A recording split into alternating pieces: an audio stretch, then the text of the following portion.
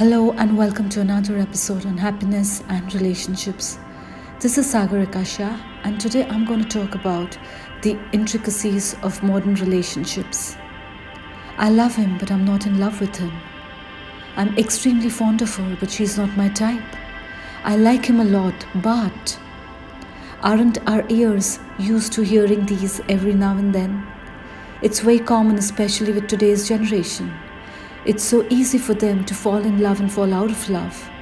The initial phase of romance fades away, and so does the relationship. And soon it is time for another one. Or even with the same one, the complexion changes its tide with time.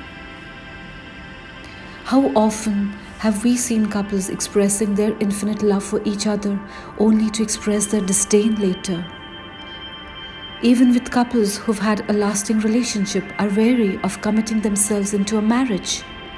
They don't mind living in with their partner, but wouldn't want to live with them forever. How bizarre is that? Why has it become increasingly difficult to take the relationship to the altar?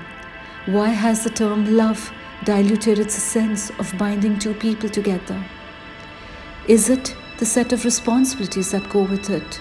Or is it a general fear to commit? Dipping intolerance levels could be a deterring factor too.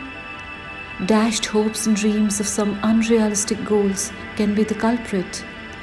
Maybe with rampant divorces in the offing, couples are slowly losing faith in the institution of marriage.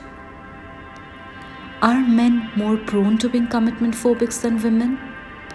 Well, this was very much the scenario a few years ago, but today, women are equally skeptical about committing for life. Although both have reasons galore to justify their inability to commit, their reasoning may have very different logic.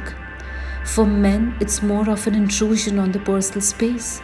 For a working woman, her financial independence is at stake with a marriage. A man may find it difficult to be bound by some rules at home. The woman may feel her individuality and freedom are threatened.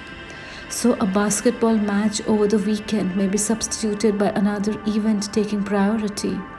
Lack of sleep and me time may be compromised by the time taken to cook and some household chores to follow. It is difficult to draw a line between who feels what, but these are some common problems marking the reality of today. Is it really difficult to get married and remain so? Why doesn't the larger picture in a marriage supersede these small issues, dictating the decisions of many? Can't one get married and still enjoy what one did before? Or is it really a task to share the household chores so that neither is overburdened? Nothing can be more wonderful than living with a spouse you are in love with and enjoying the life's little big treasures.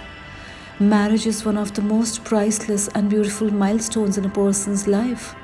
Why run away from it? Why seek intimacy without intricacy? Is it worth it? Please write to me at sagarika@thoughtcouncil.com and tell me about it. Also, please visit www.thoughtcouncil.com. Thank you very much for tuning in. Till next week, please take care, stay safe, and keep smiling.